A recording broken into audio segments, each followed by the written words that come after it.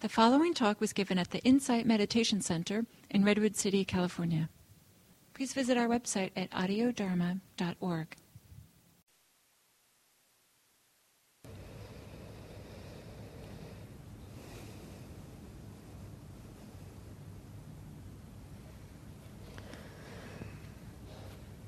As with any meditation practice, in this form of practice there will be times when following the basic instructions is not easy. It's not possible because something is happening that is sticky or challenging. And so as with any meditation practice, there are tools that are available that we can work with when things are challenging.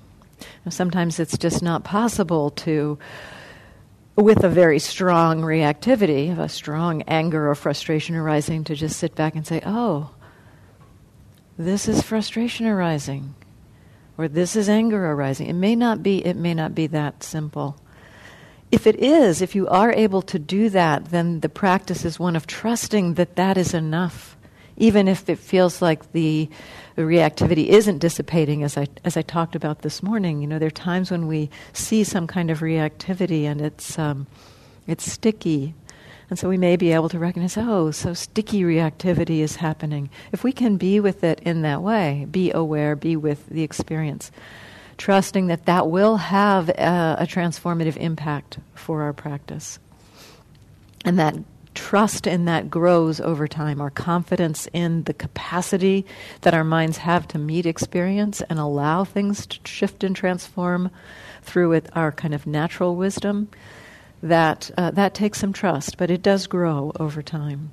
And yet there are times when it feels like whatever reactivity is happening it's like this huge wave, like a tsunami of some kind of emotional reactivity, and maybe our mindfulness feels like just a little trickle. And so how do we work with it at that point? So to keep things simple this afternoon, I'm going to just offer you 4 things I found useful in working with difficulty. 4 tools. There are more. And yet this is maybe enough to get you started. So the first tool, if it feels challenging, if something feels challenging, is check the attitude, check the relationship with what's happening. If there is reactivity, when reactivity is strong, there is some kind of unseen idea, view, belief, relationship that is kind of fueling that reactivity. And so that's the first thing you can check into. Okay, so this is happening. This anger is happening, or this frustration is happening, and what is the relationship to that? I'm right. You're wrong. I deserve better. There's something underneath there. It can be a variety of things. And yet often there is something that is not seen when reactivity is strong. There's something that's underneath that is not seen. And so sometimes the attitude is a way in to exploring or opening to that underlying stickiness that can be keeping the difficulty going. So that's that first tool. Check the attitude. If you're really struggling, check your relationship with your experience. Sometimes what I've seen in my own practice is that when the mind acknowledges the relationship, like I might be sitting with some kind of pain, some kind of really unpleasant physical sensation, ache in the knee or something, and it just feels like it's screaming pain. And at some point checking in, and what's my relationship to this? I don't like this. I think it's a problem. It needs to go away. When my mind can recognize, oh, that's what's happening. There's unpleasant sensation, and I don't like it. That's what's going on. Sometimes the mind can relax enough to hold unpleasantness and not liking, unpleasantness and or pain, physical pain, and wanting it to go away. That's what's happening. So sometimes checking the attitude can be just the right tool to support your capacity to be with the experience. So that's the first one. The second one is, and this one I found very useful because sometimes when something is challenging happening in our experience, it's like the mind gets kind of stuck to it, and it's like it becomes our world. It's almost like, if we think about kind of a visual image of our reactivity being like this pool of messiness. It's like our head is stuck in that pool, and that's all that we can see is that messiness. And so it's like the difficulty consumes our attention. And sometimes all that we need to do is just remind ourselves, this is not the only thing happening in the present moment. There's a lot going on in the present moment. And so consciously broadening the container and recognizing, yep, there's that thing happening, that frustration or that confusion or that hostility or that anger, or that desire. That's happening. And there's seeing happening, and there's hearing happening, and there's body sensation, and there's a breath happening. Oh, and there's that frustration happening. And so it's not trying to not know that thing is happening or to kind of step away from it in a way or to not attend to it, but it is recognizing that there's a lot going on around it. And so broadening the container, essentially, of what we are aware of to include kind of a bigger field. This can have a kind of a normalizing effect on our minds because when it's like that reactivity is our whole world, that the mind can get caught in that and spin with thoughts around it. And when we kind of step back and recognize, well, actually, there's a lot going on here. It's like we recognize that there's more to our experience than that one thing. Yes, that is one piece of it, and there's a lot more happening. So that's the second tool. Checking the attitude. Second one, step back. See, can you hold that difficulty in a larger field? The third one is using information, using knowledge, understanding that we have, intellectual level perhaps, maybe not at the experiential level, but at the intellectual level, perhaps through the teachings, through the understandings of what the Buddha taught, we might be able to bring in some reflections. This is impermanent, it won't last. This is conditioned. Of course, the of course this is happening. Of course recognition is one of my favorite wisdom recognitions. Of course this is happening. The mind has been conditioned to in this direction for so many years. It has participated in so many acts of anger in the past. Of course there's a tendency for the mind to move towards anger. It's natural. This is nature is another wisdom reflection that I find useful.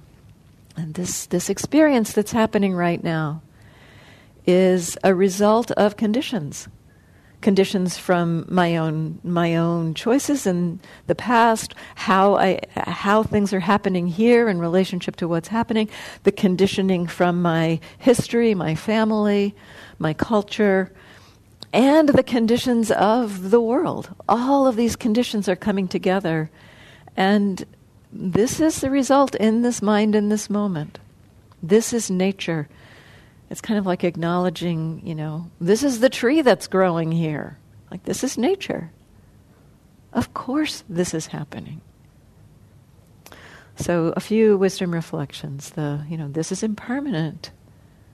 This is conditioned. Variations on this is conditioned. Of course this is happening. This is nature. So those are a few kinds of wisdom reflections, and you can, over time, as you see understandings in your own experience. One for myself, an example of this for myself, was that at one point in observing self-hatred in my experience. This was a multi-year project. Getting familiar with, opening to self-hatred. And at some point, understanding something fundamental about the self-hatred and how that was constructed was that there was the arising of a thought and believing of that thought. I'm no good. And that being believed. And the mind seeing that. It wasn't an idea. It wasn't the mind like thinking about it or trying to understand it from a rational perspective. The mind saw in the moment, as self-hatred arose, this thought arise and the whole belief process around it. So it was a direct seeing. And the way this expressed itself in my mind in that moment, this is just a thought. This self-hatred is just a thought. It has no inherent reality.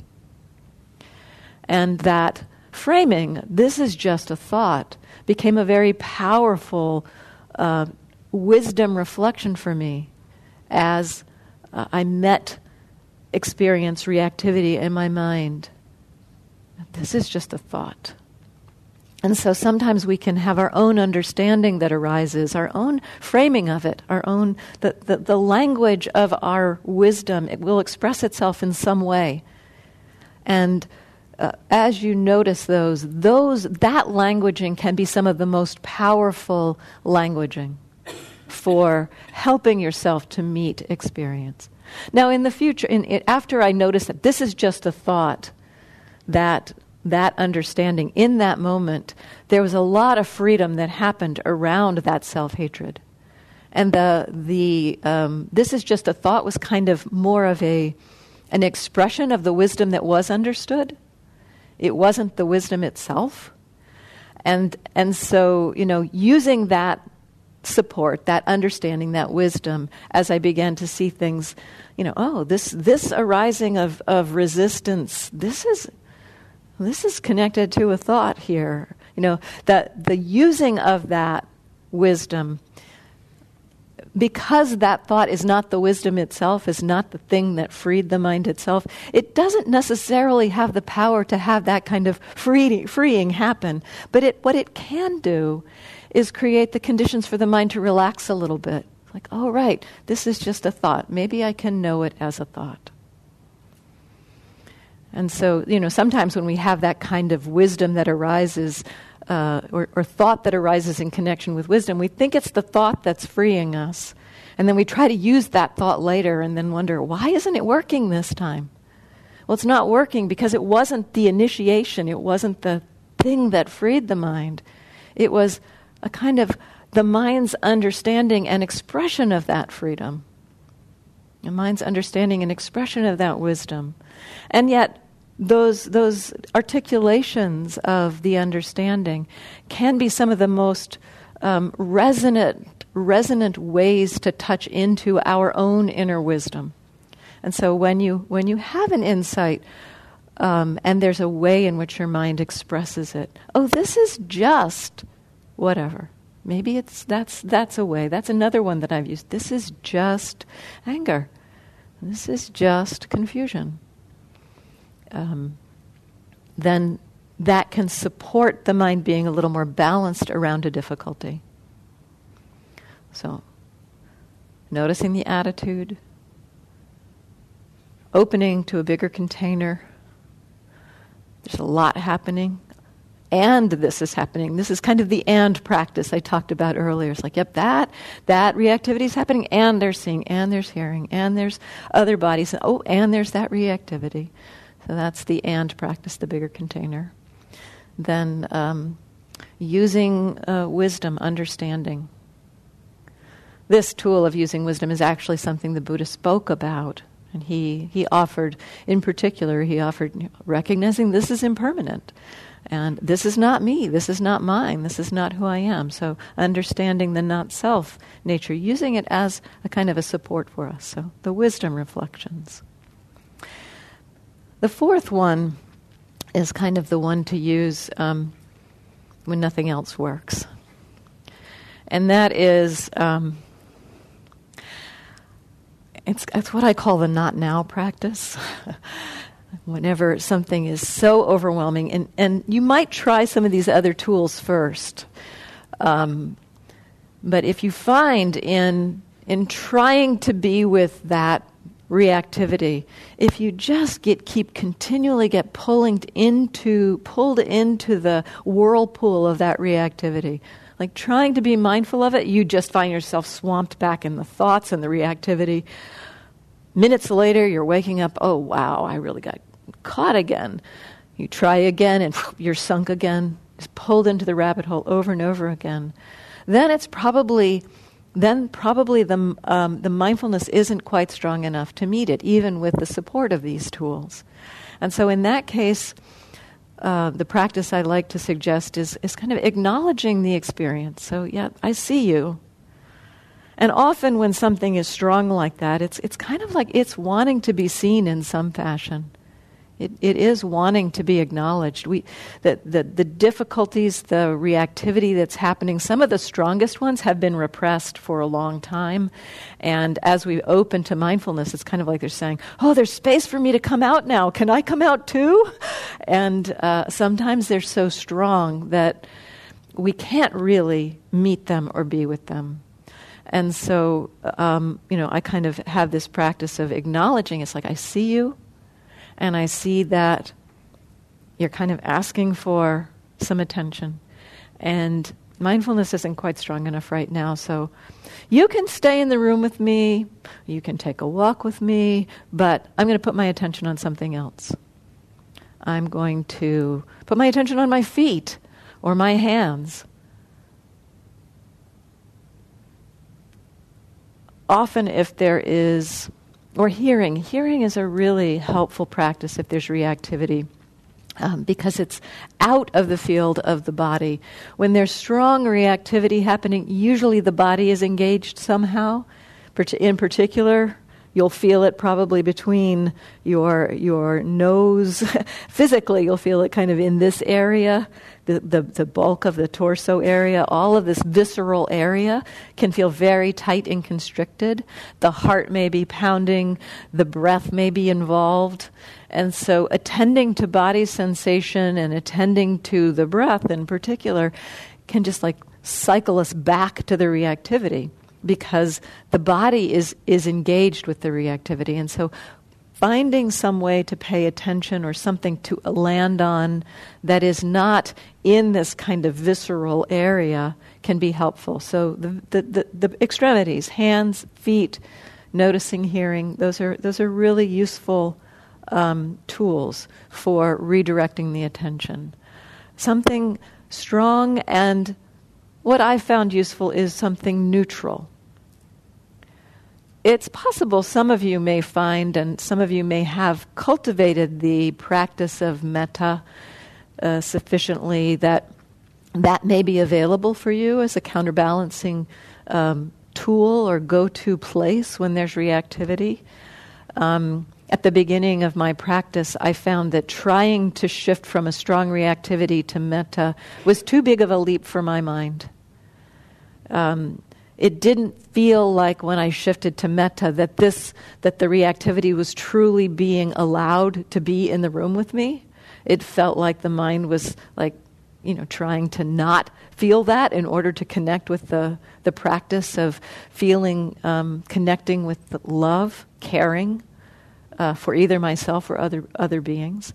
And so for myself, I found something in the middle. So just turning to something neutral was really helpful. Just noticing my feet touching the ground if I was walking, something really simple. So this not now practice, it's really important that you not repress the feeling or try to push it down. It is very much like, yep, you can stay with me, but I'm going to put my attention over here. Kind of like you might do with a young child that's really wanting attention and yelling, screaming at you, pay attention, will you pay attention to me? It's kind of like, I see you, and right now I have something to do, and so you need to be quiet. You're welcome to stay here in the room with me. You can stay right here, and I'll be with you when I'm done with this. So it's kind of that movement. It's gentle, it's compassionate for that part of our minds. It's not in any way giving a sense that that part of our mind is bad or wrong. It's just not able to be met in this moment, not able to be held with a kind of a loving awareness or a loving attention. And so shifting to something. The Buddha actually talked about this as a kind of a skillful ignoring. He talked about this with difficulty. If there's something very sticky, he said, you cannot attend to it. Turn your attention to something else. So that kind of shift. Turn your attention to something else. It doesn't have to be a repression. It's just let it be and put your attention elsewhere. Really helpful to not... So we could say it's a kind of a skillful distraction. You're distracting your mind from that difficulty. But what I'd say is that the usual ways that we've distracted ourselves by trying to, lose our mind in something else, maybe, turning on the radio or watching television or going on the internet, that kind. If we are trying to distract ourselves through something mindless, then probably our mind will find something in that mindless distraction that's related to that reactivity, and it'll just cycle itself back into it. So suppose I'm experiencing anger, and that anger is, just it's the reactivity. It's strong, and then it's like, okay, I don't want to pay attention to that anger, so I'm going to put on the radio, and then what I hear on the radio is somebody expressing an opinion that's got anger in it. Whew, there I am, back in my anger.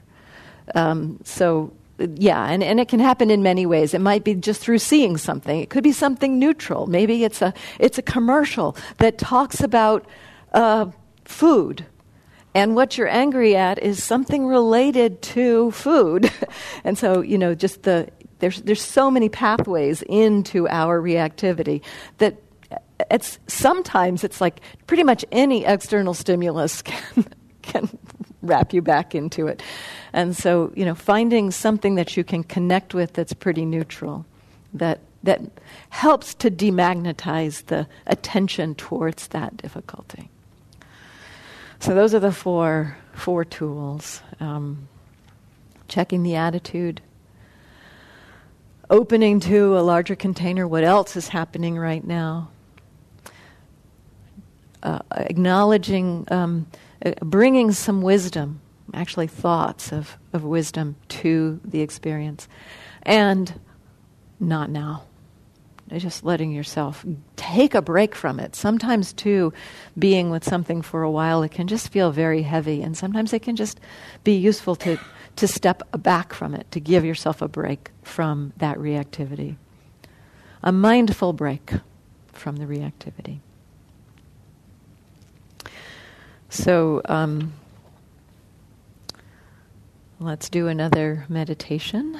And in this meditation, you might find it useful at times if something gets strong to open to one of these tools. And yet I'm going to drop in a kind of a new area or a different exploration into this guided meditation.